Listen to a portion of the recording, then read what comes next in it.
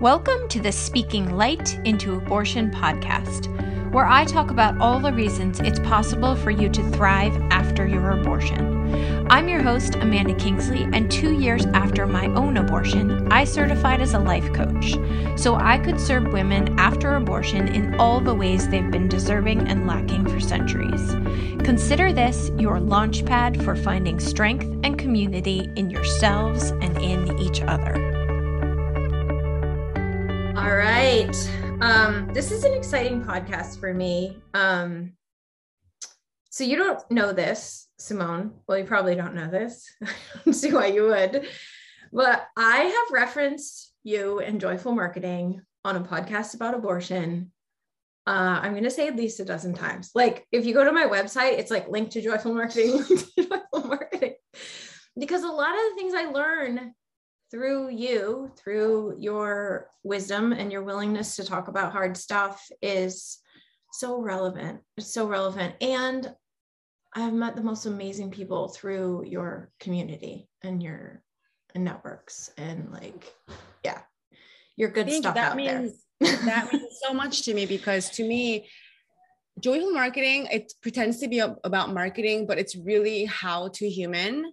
Yeah, and exactly. How to love yourself while you're humaning and love others while they're humaning. And I think good marketing comes out of that. And you, in my opinion, you can't skip the whole figure out how to be human stuff, because I think all of your business endeavors has to come out of that, right? So that means the world to me that you talk about my marketing program on your abortion. So random. I'm like, oh my gosh, I'm doing it again.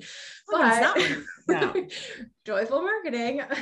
Thank you. So it's fantastic. So anyway, even though this is your first time on the podcast, it feels like you've been on the podcast before. Yay. I feel like I've energetically been here. You have. All right. I prefer when my guests introduce themselves in the way that feels right for you today, for this audience, whatever feels like it wants to be said. So why don't you just tell people who you are, what you do, and why you would say yes to coming on this show. Okay. And then we will talk. Okay. I suggest coming on the show because I love Amanda and everything she does. And I think everyone in the world should know about it, and anything I can do to help in that direction, I am so happy.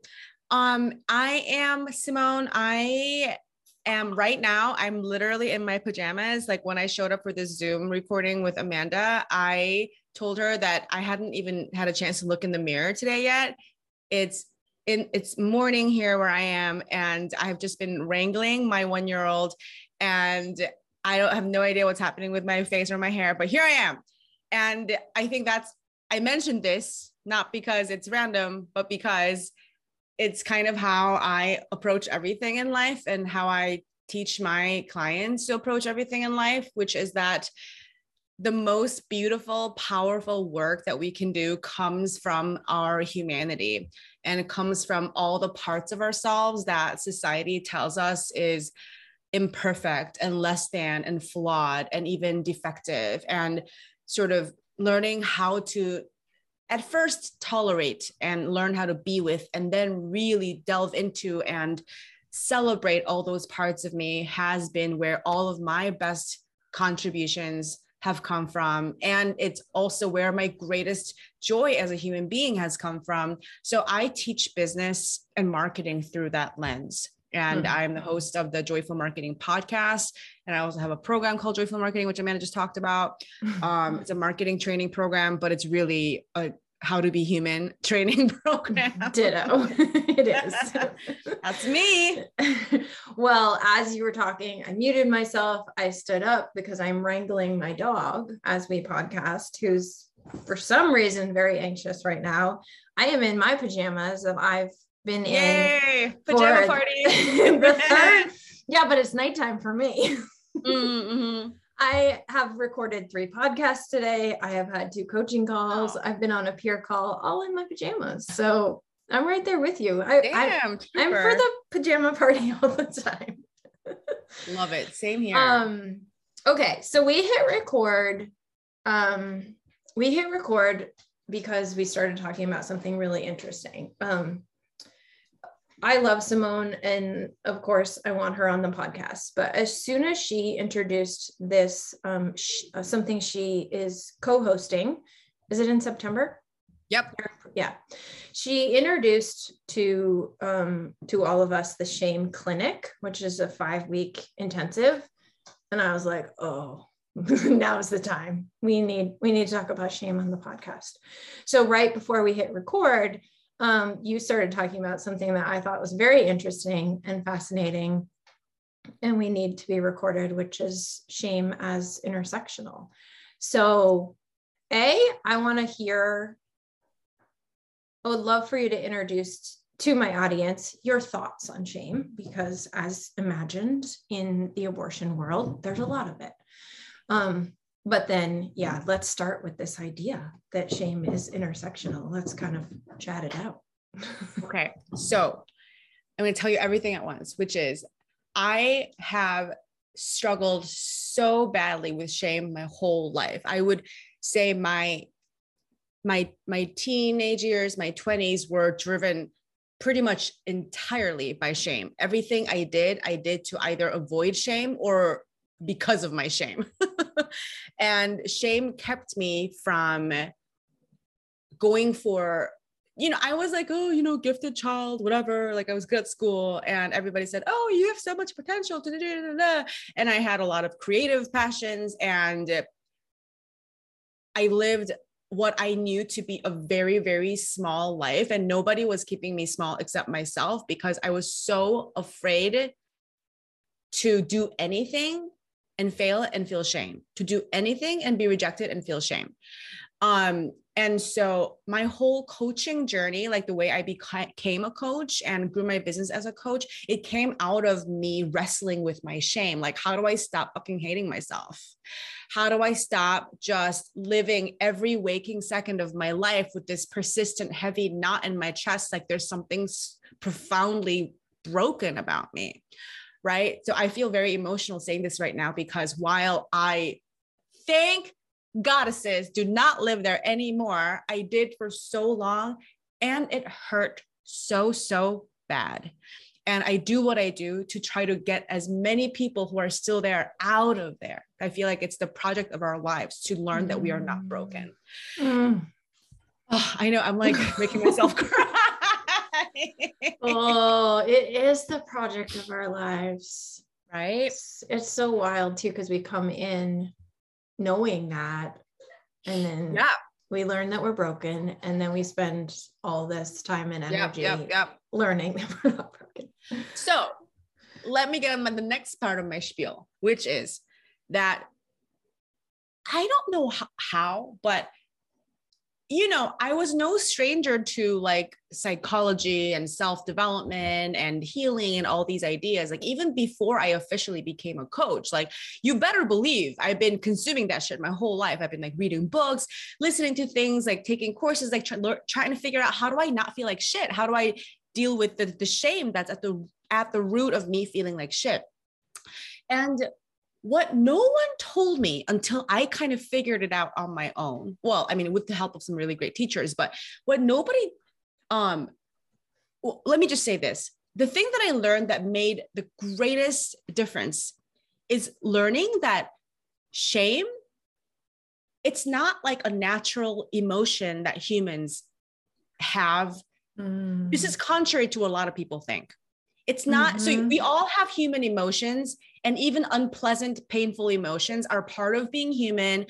They're part of a well-lived life, like emotions like anger, sadness, disappointment, frustration, rage, grief, all of these are, you can't human well and not feel them. You can't go after big goals and big dreams and get to avoid these feelings. You can't, right? And if you dare to love, you will experience heartbreak. And if you dare to go for big dreams and goals, you will encounter all the frustration and all those emotions. So it's a very nice and true idea that quote unquote negative, painful emotions are part of life, and we have to learn how to allow them and how to process them, how to carry them. And that idea becomes toxic when it gets applied to shame, because shame is not a natural human emotion that's good for us to have. And shame doesn't have to be part of a well-lived life. Like shame doesn't belong anywhere in here, because shame is not something that we are born knowing how to feel. It's taught to us by a society that gets you to understand yourself, not by your own experiences, but by what other people say is wrong with you. Or it's basically, so for example, Amanda, you could tell me, Simone, you're stupid, right? And I could be like, wow, that hurts that Amanda would call me stupid, but I feel the hurt of that, but also I don't think I'm stupid. So whatever, right? But if you said, Simone, you're stupid, and somebody else who was sitting next to you said, hold on, what am I trying to say? Or let's say you said that, and somebody who was very close to me said, yeah, I mean, you think you're not stupid, but you actually are. And everybody thinks you're stupid. I mean, that's just an example. But if that got me to think, the question isn't whether I'm stupid or not, it's whether can I trust my own experience of myself? Right? It's also very close to gaslighting, because if I said, oh, this thing happened and it hurt me, and you said, well, that didn't happen, you weren't really hurt, you were just overreacting, then what happens is, on top of the original hurt I experienced, it's that layer of, I am not a reliable narrator of my own experience. That is a head fuck, and that is what creates the shame. Yes. Right? Yeah, this is really in line with a theme of the week. And yeah, the way, I didn't write down the second way you said it, which was brilliant, of course, but you said, can I trust my own experience of myself?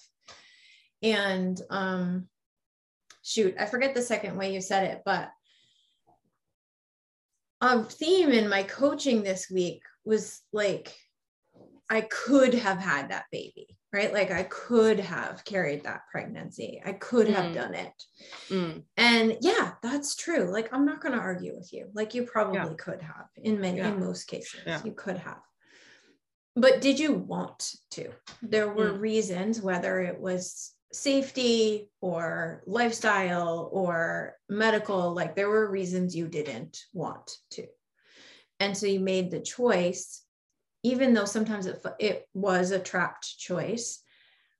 And what happens is afterwards, we don't trust that want. Like we don't trust that experience we had. And so we look back and we're like, oh, I shouldn't have trusted myself. But it's only in retrospect, with the influence of like media and religion and parents and like junk. But in that moment, I truly believe there is a lot of abortion that's self-preservation, but like most people make that choice in a moment where they know what they need, they know what they want, they do trust themselves, even if it's for a hot second. And then so quickly they forget that in that experience they were in, trust said, this is not right for you.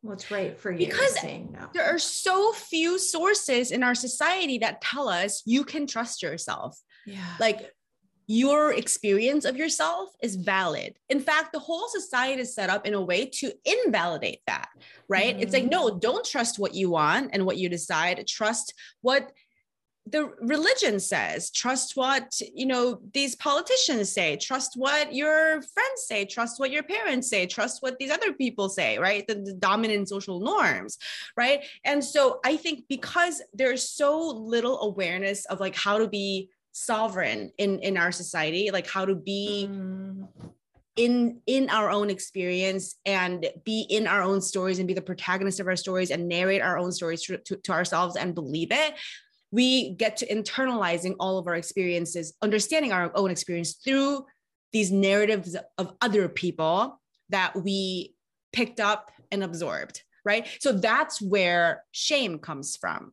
Yeah. And I told Amanda right before we started recording, I have this new idea that, like, again, I don't know if somebody else said it, so it's not actually new, but it's a new to me idea that shame is intersectional, because so there are these layers interweaving layers of systematic oppression in the world. And whoever's at the top, whoever has the most privilege, they have the least in terms of like what society tells them like is wrong with them, or they, you know, like they encounter the least friction, least resistance in terms of just like being in the world. Yes. Right. So if you're like a rich white male, right, then I don't have the statistics on it, but I think those people feel the least shame, right? Because Agreed. There's nobody around them telling them you're doing it wrong. You are wrong. If you're a neurotypical, like straight, cis, rich, white male, then you don't have as much of external voices, like challenging your own experience of yourself, right? Because straight, cis, rich, white males also are whole human beings, just like all of the rest of us. And the entire world around them affirms them as whole human beings. So what is there to feel ashamed about, right? But if you're a woman, ever since we're little, we are taught how to understand ourselves through the eyes of others. Like, don't wear that. Girls have to be like this. If you do this, if you say this, that means you're that kind of girl. And right. So there's this incredibly complex, insistent, codified socialization that girls, or, you know, kids socialized as girls go through in order to disconnect ourselves from our own experience and to see ourselves through others. And that is where shame begins. And so if you're not a cis male, that's where the shame begins. And on top of that, if you're not white, in a white dominant society, in a white supremacist society, there's the double that of like, if you're of color, if you're Black, if you're brown, if you're this or that, then here's all these other things you have to be aware of, which you weren't born thinking about, but now you have to understand yourself as Black, and Black means this, and other people think this about you, right? So I posted this great quote on Instagram 2 days ago or something by W.E.B. Du Bois, which is, I know I'm paraphrasing it. It's not verbatim, but he said, to be Black is to be seen as a problem because of my Blackness, right? Like, that's how racism works, is that the color of my skin, like I am understood as a human being as a problem because of the color of my skin. Mm-hmm. I could say, I mean, not that racism and sexism are this, obviously they're different, but in terms of intersectionality, we're living in a sexist, patriarchal world. To be a woman is to be a girl, is to understand ourselves as a problem. And this begins very early and it continues our whole lives, right? If you're a young girl, here are 5 million ways something could be wrong with you. If you're a young woman, here's 5 million ways something could be wrong with you. If you're an aging woman, here's 5 million things, right? So it's like, right? So that's why, and as somebody who's very outspoken about being ADHD and being neurodivergent, I would say neurodivergence is also a huge part of it. It's part of the intersectional oppression, because as an ADHD person, as a young person who was that, just the message is always like, what's wrong with you? Why can't you just da, da, da, da, da? And when you know your own experience of yourself and of the world, and the world says, like, what I heard so often growing up is like, why are you being so difficult? Why can't you just XYZ? Why are you being so difficult? It all had to do with my ADHD, right? And I remember, I still feel this way sometimes. I remember feeling so like enraged and infuriated because I was never trying to be difficult. And in fact, I was fighting with everything I had in my little young body to not be difficult, because I hated being told I'm difficult. Who wants to be difficult? I want to be easy, right? And so there's that friction of like how my experience of myself is like, I'm like, no, I'm trying so hard to be not to be difficult. And you're telling me as if I'm trying to be difficult. So that rupture is where shame happens. So I feel like I've driven that point home. In terms of talking about abortion, and I told Amanda earlier, I have to come clean. I've never had one myself, but as a woman, you know, you experience reproductive shit. it's what infuriates me about it is that it takes more than one person to get pregnant, right? And yet it's just women or people who have wombs who carry all the shame. All the shame. All the shame.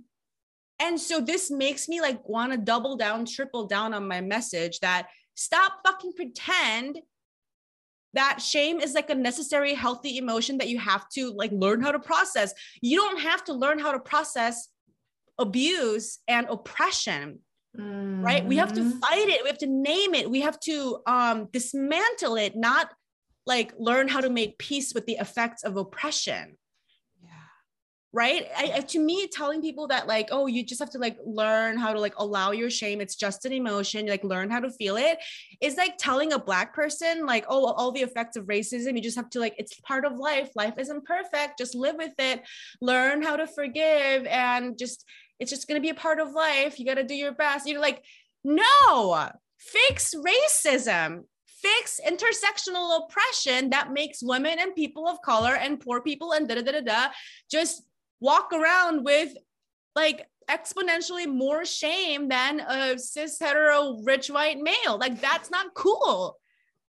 I always wonder statistically, like we hear the statistic 1 in 4 women have an abortion by the time, you know, or people who can carry a pregnancy by the time they're in their 40s. I've never heard this statistic about men. And my prediction is that men have been part of far more abortions than we have, right? Like, what is their statistic and why have we never heard that? Like, well, it's a woman's problem. Everything's a woman's problem. Yeah. So I kept circling back in my head to this project of our lives being learning that we're not broken.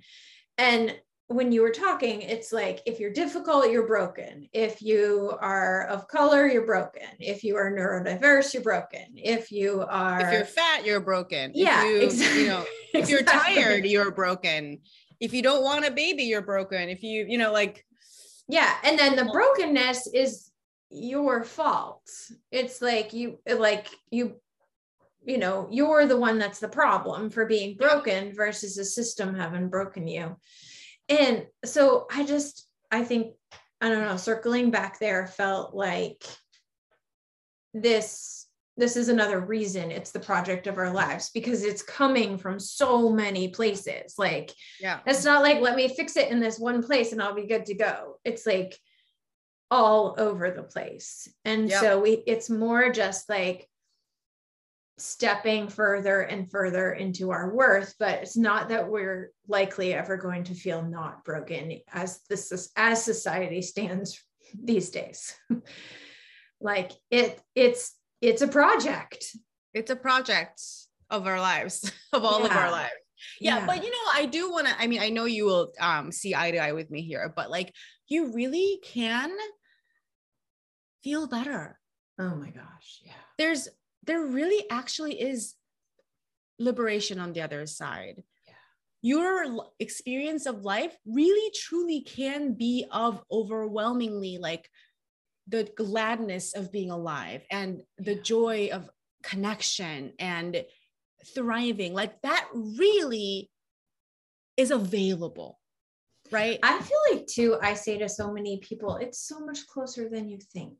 Yeah. Like it really is. It feels really far away and it feels really hard, especially when I'm talking about it in that like all these systems are telling you you're broken, but it really is closer than you think.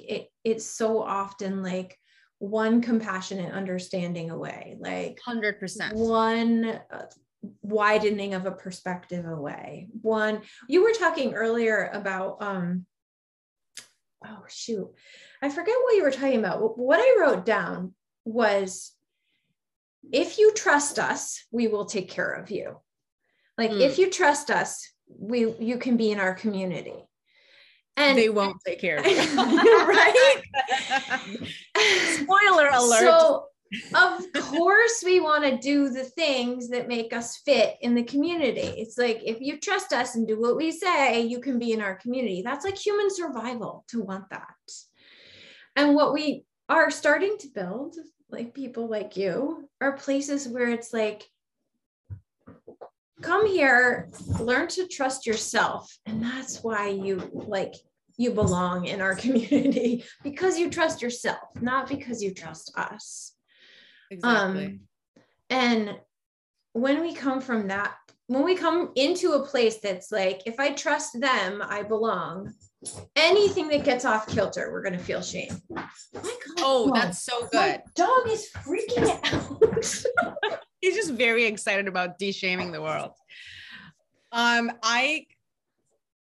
That's so good. I think that's a beautiful alternate way of saying what I said, right? Which is, I said shame happens when you like see yourself not through your own experience, but through somebody else's eyes. And what you said is when you, I'm sorry, what did you say? I don't want to say it wrong. I think they're saying like, oh, well, like trust them instead of trust me. Yeah. Yeah. That's where shame happens. 100%.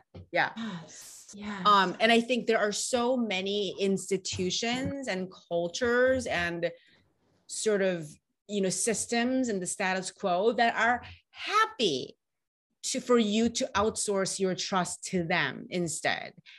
And this even goes I'm sorry to say, in the coaching industry, right? Like, I think unless we're being very intentional and conscientious about it, we can easily sort of perpetuate this dynamic of like, don't trust me, trust this tool. Don't trust me, trust this coaching ideology. Right?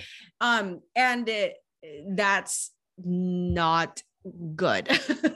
And I think that we become capable of authentic coach-client love when the client trusts themselves more than me, right? So that's always, because otherwise, if you trust me more than yourself and you love me, that's not love. That's kind of like something else, right? Because love, I think the whole love happens when I think one person is in their wholeness and another person is in their wholeness, and they're choosing to relate and love each other from their respective wholeness, not when somebody's thinking, I am a half person, I am broken, I can't trust myself, so I'm going to outsource that to you. That's like codependency, right? Not love. So that's something that I talk about a lot with my clients. Like, everything you try to do to get me to trust me over your own self, I'm just going to like hand that power right back to you and say, no, that power does not belong with me. It belongs with you. And sometimes it takes people a while, and God, it take me all of my fucking life to know that I could trust myself. Right. And cause I think all of my life, I was just going around being like, can you save me? Can you make me whole? Can you make me feel not fucked up? Can you make me feel okay? And it was just, getting coach. It was like, wait, no, you can't, it has to be me. Fuck. Right. I first wrote down the question, like to ask ourselves the question when we feel shame, like I first wrote it down as, who am I giving my power to? But I don't even think giving is the right word. It's like, who has my power and how can I get it back? Like, who took it? Yeah, exactly. Yeah, like I wrote it down as giving, but I was like, no, that's not, no. It's like, who has my power and how do I get it back? That's how I release the shame.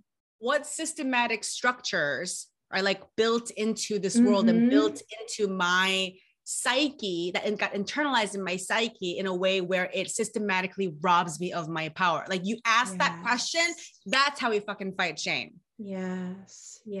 Okay. What happens when we fight shame? What happens when we start releasing shame and like stepping out of its cage? You might piss off a lot of people. I mean, you might not, right? I mean, not everybody has this experience. For some people, it's just like, yeah, and then it was amazing and everybody celebrated me.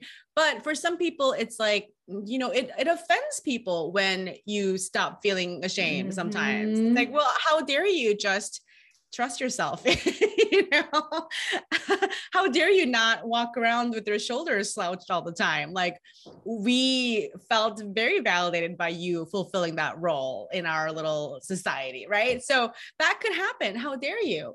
And I think you could trigger a lot of people who are hiding themselves and who are outsourcing their own trust, and they know that they want to get free too, but seeing you get free reminds them that they're not free. And so they think they're just mad at you instead, but they're not really mad at you. They're mad at themselves. Yes. But so those are sort of like the external effects that may or may not happen to various degrees. But, oh, actually, let me tell you this. When I first was really actively working on my shame, and I came out as a life coach because my shame kept me from ever saying I was a life coach out loud. I was way too ashamed about it. I had like my worst fears about it came true, which is that my like quote unquote friends were kind of snickering about me behind my back, being like, she called herself a life coach? Are you serious? That's so cringe, right? So that was my worst fear. And the reason I didn't come out was because I didn't want people to do that, to snicker about me behind my back. And then, so when that actually did happen, I actually felt so like liberated, like, yes, make fun of me. Yes. Mock me. Like that fear. It's not that I enjoyed that, but that fear no longer controls me. And that felt so powerful. Right. So when you stop, when shame stops running your life, oh man, I think that's when I don't know, that's when you really, I mean, this sounds like such a cliche, but that's when you meet who you are. That's when you really begin to, if you're a creative person, and you have a lot of shame, you have no fucking idea what creativity you're capable of until you let go of the shame. Yeah. Because it's literally like it's like a thick, like sludgy cloud that's taking up space between you and your creativity. Anytime you try to create, it's like, no, shut it down. It's not good enough. Shame, shame, shame, right?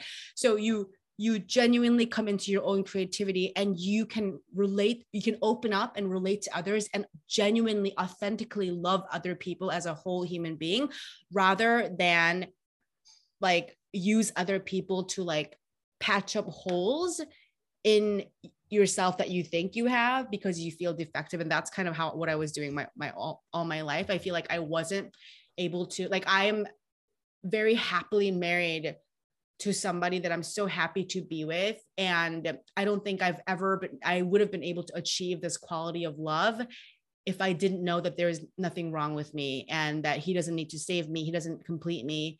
I am whole, he is whole, and we are just choosing to love each other.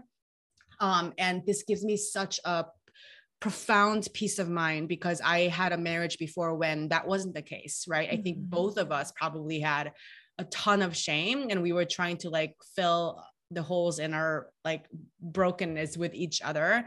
And I know how precarious that feels. And every day I'm so grateful to myself for doing the work to be able to be whole in a relationship. Right. So, yeah. Okay. So here's some questions. How, when you released some of the shame so that you could feel whole as a human entering a relationship, and then you bumped into shame again, were you like, wait a second, been here, done this. Why does it feel harder in business than it did in relationships? Or like, because I think in some sense, when we feel shame, recognize it, and learn what to do with it, we can do that again in a different situation. Yeah. And again in a different situation. But in your case, do you remember times that was like, okay, this is a different situation, same feeling, and I have no idea what to do with it? Like 100%. Yeah. And I think it's because,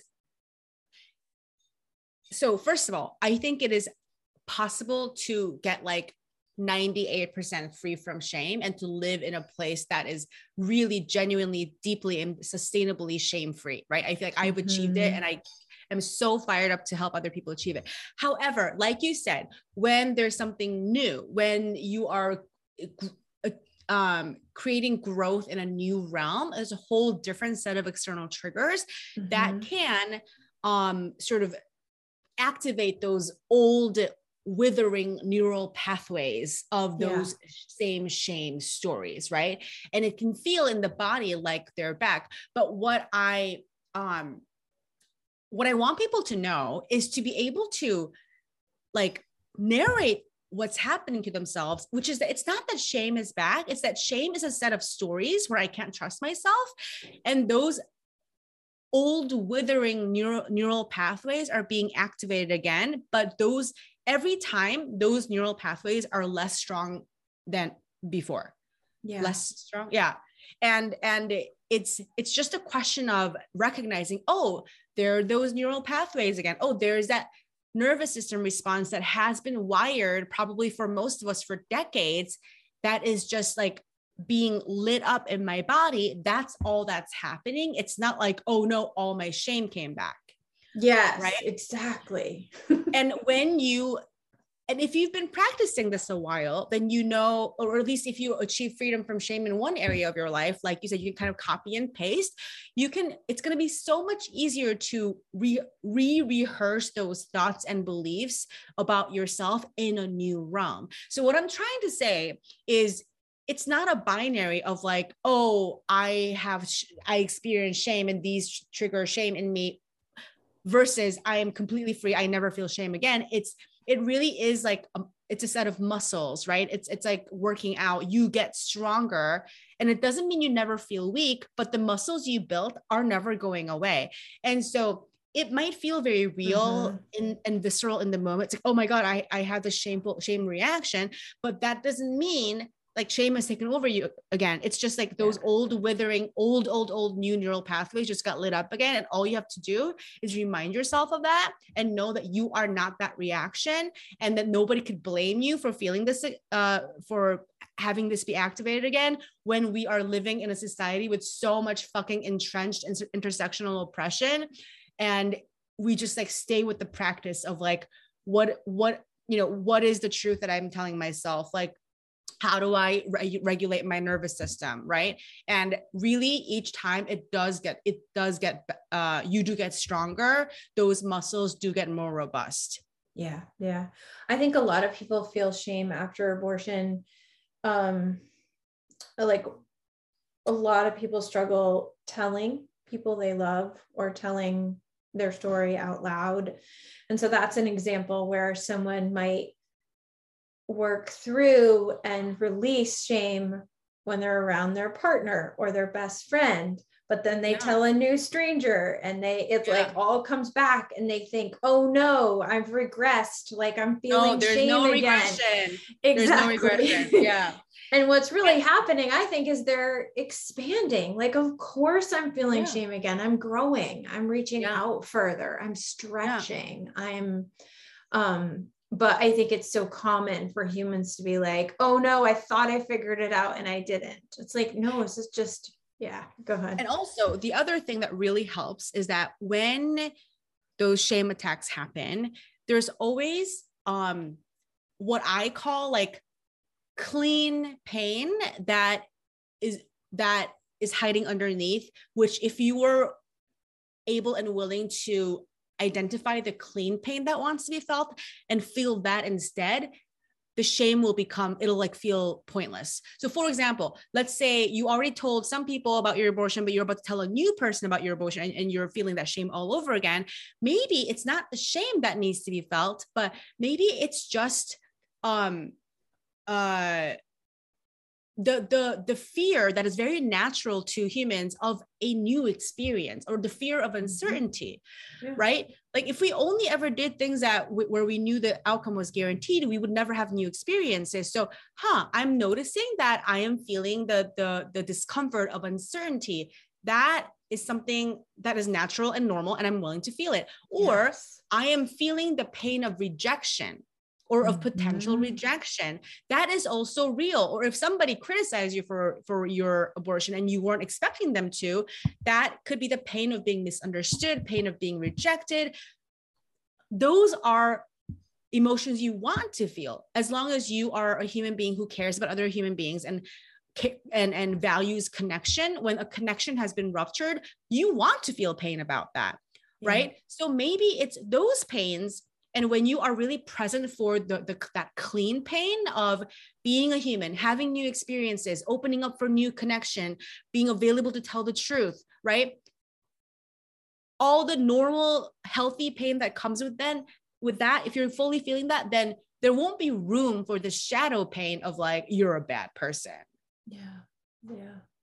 I mean, there might be, you might still feel, but it won't be as strong if you're present for the clean pain. So I always direct people, like, if you feel shame, I talk about it a lot with my clients in terms of like business stuff, like, oh, I didn't meet anywhere near my launch goal, right? And then their brain goes straight to like, you're unworthy, you're bad, you're wrong. Yeah. But then, so that's the bullshit shame. So, but what's the actual, it doesn't mean you don't feel bad. I want you to feel bad, but the clean pain sort of bad, right? Disappointed, like be disappointed, be heartbroken, be frustrated, because that will happen if you have goals, if you're making stuff happen, if you're expanding. So when they find that, just in the act of like finding the clean pain, I think a lot of the shame just dissolves. Like, oh, I didn't need that. I just need to feel the disappointment of not getting what I wanted, which is going to keep happening for as long as I'm going for big dreams and goals. Yeah. Would you add anything to the list of what shame sounds like? Like, I'm bad, I'm broken, I'm damaged, I'm unworthy. Yeah. What does it sound like in our head? I would actually say that it rarely actually says those sentences. Okay. Right. I think it's very, very sneaky. I mean, sometimes it does. Sometimes it's like, you're bad, you're broken, but it's a lot more sneaky. I think like 90% of the time, it's more like, you should have instead of, or you shouldn't have done that. Shame. Yeah. Or if only you hadn't done Yeah. If only you were more blah, blah, blah. If only you could change, fix, heal, improve XYZ about yourself, then you could right? So it's it's very subtle. It's the things that you take for granted that you need to fix about yourself. Oh, if only I were 10 pounds lighter.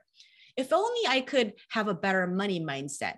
If only I could, be more self-compassionate. Like, these things sound so legit. It sounds like very good self-improvement goals, right? And that's why a lot of shame like hides in the coaching industry in this way.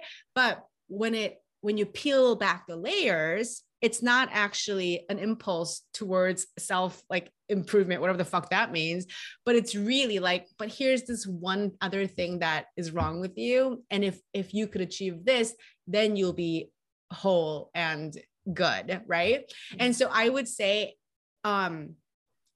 just look for all the things that you try to like heal about yourself that you think need to be improved. All the shoulds are it's like the best, like red flag for where shame is hiding, all the shoulds. Absolutely. Oh, okay. I don't know. I feel like it could be a place of completion. Is there any tool or reminder or thing that you feel like wants to be said on this podcast before we close?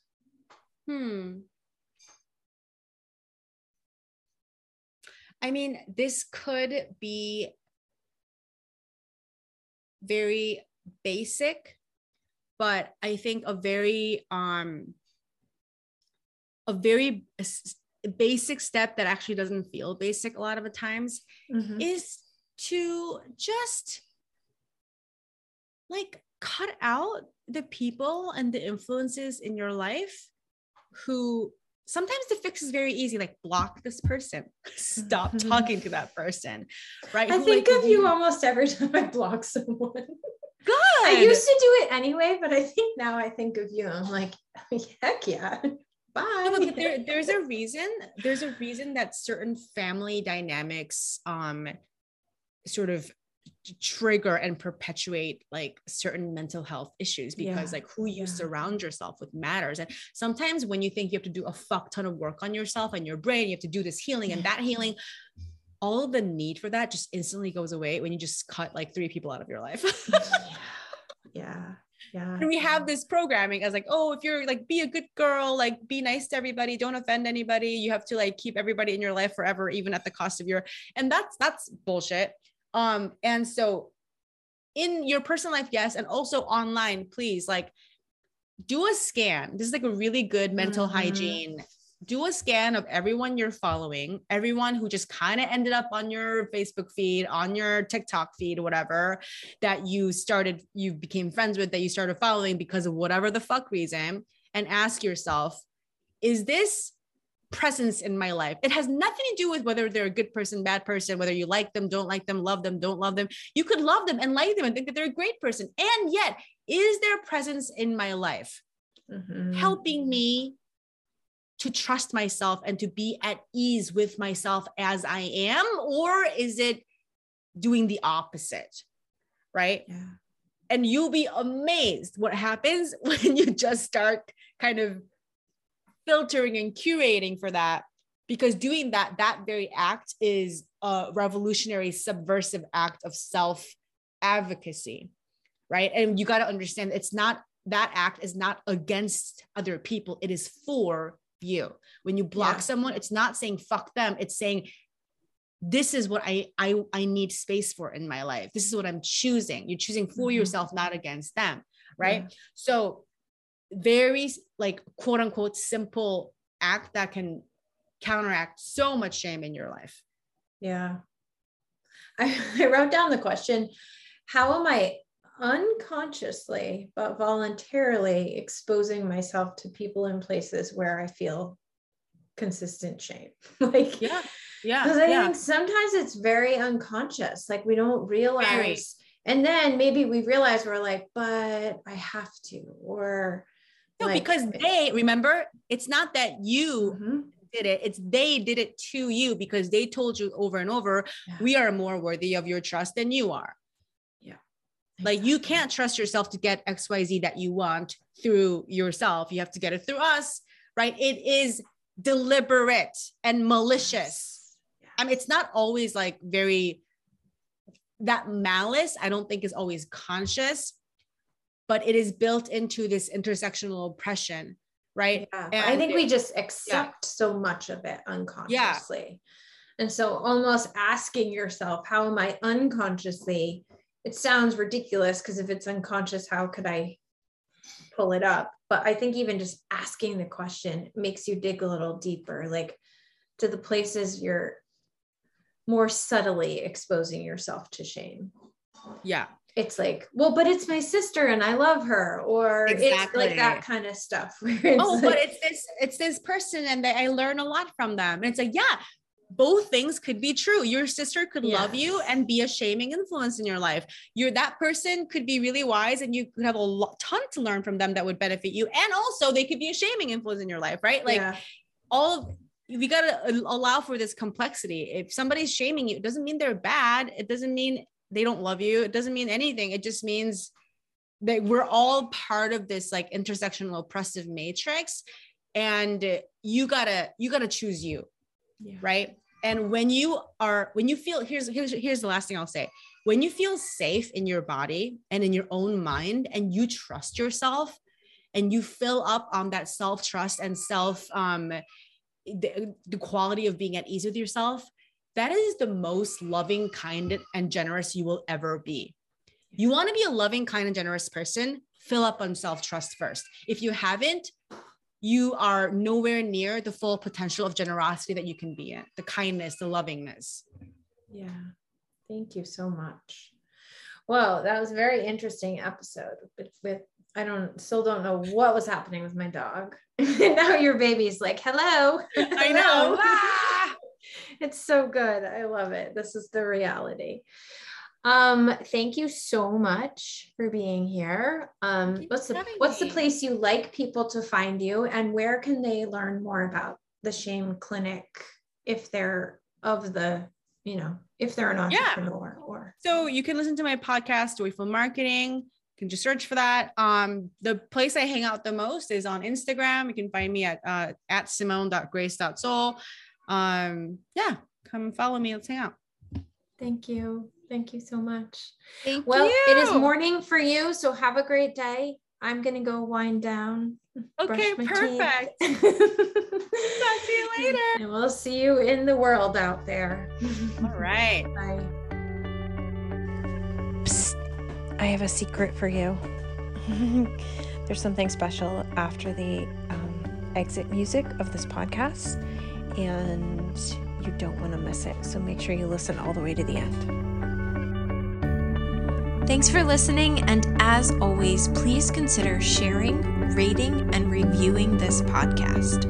It helps me reach a wider audience and invites more people to thrive after abortion. If you're someone who chose abortion and find yourself struggling, hiding, or wishing you could move beyond your experience, head over to my website and book a free call.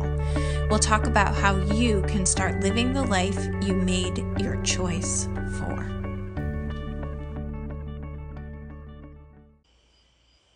Hey, if you've been following me for a while, you know that sometimes I get a hot idea and I run with it. And that happened today.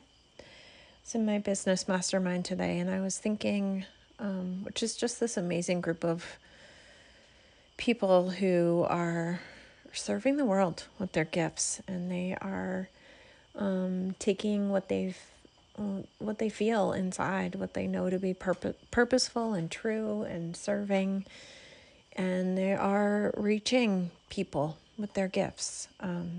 It's an amazing place. Anyway, I was in there today and I got a hot idea, and here we are implementing it. So most people who find me find the podcast. They either search in their favorite app, their favorite podcast listening app, or they search in Google or some kind of search engine, and they find the podcast. And that is usually a 0.1 introduction to people finding me and my work. And the podcast is something I've just been putting out for over 150 episodes, and I'm just like the Energizer Bunny. I go and go and go because it feels good and it feels right, and I know it's valuable for you all. And today I thought, how can I make it even more valuable for you all? Because so many of you are finding me who will never work with me personally, or who will listen for a long time before you hire me. And I was thinking about you all today, and I was thinking, when I started this podcast, I had an intention of having like a podcast guide, so you could work alongside the podcast to increase your healing, to find more peace, to access some freedom on your own without hiring me as a coach or joining one of my containers, or in addition to hiring me as a coach and joining one of my containers. And today I decided it was time to revive the podcast idea, the podcast guide idea. So I am starting a document in which you will have access to podcast guides. The words I wrote down when I was in my coaching call today were, make this podcast your coach, right? Like, make me your coach through the platform of this podcast. Now, I say that with a personal knowing that there is nothing quite like investing in coaching. I've invested tens of thousands of dollars into coaching myself. It's completely changed my life.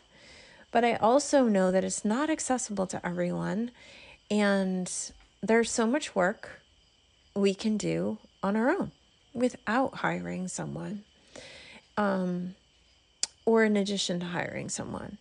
And so I thought, how can I make this podcast your coach, even if we never get to talk in person or never get to be your hired coach?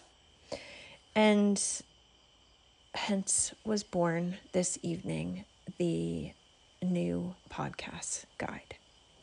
So there's a link on my website or in my Instagram app, and I want you to hop over to that, either following me on Instagram or over to my website. Sign up for the list so that you have access to the podcast guide, and you can make this podcast your coach. You can make me your coach, whether we ever work together or not, because this work is so vitally important. It is life-changing to find peace and freedom after abortions, and I want that for you. I want that for you so badly. So this is my new gift to you. Spread the word. Tell everyone you know. You can change your life with this podcast and this new podcast guide.